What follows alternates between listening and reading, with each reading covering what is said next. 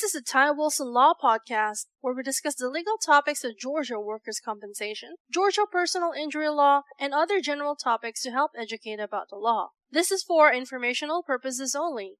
We do not represent you until we have a written agreement to do so. Our goal is to provide helpful information and to educate listeners. If you have a specific question on a Georgia legal topic, feel free to contact us toll-free at 877-960-4585.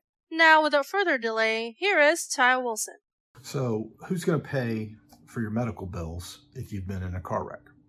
Hello, my name is Ty Wilson. I'm a Georgia personal injury attorney practicing law in the state of Georgia. And our topic for today, or our question for today, is who will pay for your medical bills if you've been in a car wreck? Well, if you have health insurance, it's always recommended that you use your health insurance. However, there are a lot of people who do not have health insurance. The next question we often have is, do you have what's called medical payments coverage through your automobile insurance? If you do, they are the primary insurance to pay for your medical care up to the limits of your medical payments coverage. You'll want to check with your automobile insurance carrier, see if you have medical payments coverage, and if you do, that's what you want to use. If you don't have medical payments coverage and you do not have health insurance, you may want to see about contacting medical providers to work on what is called a lien basis, where they don't make you pay money up front.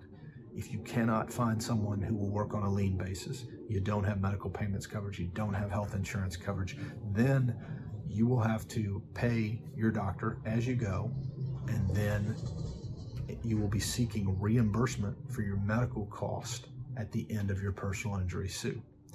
And so this can be tricky, because this can stop you from care depending upon the severity or seriousness of your injuries and the amount of money you have, especially if you're taken out of work as a result of your injuries.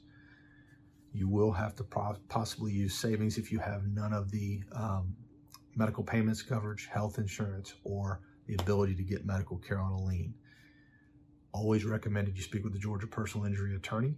They may be able to help you find the medical care that you need to get back onto your feet without coming completely out of pocket for all the medical expenses.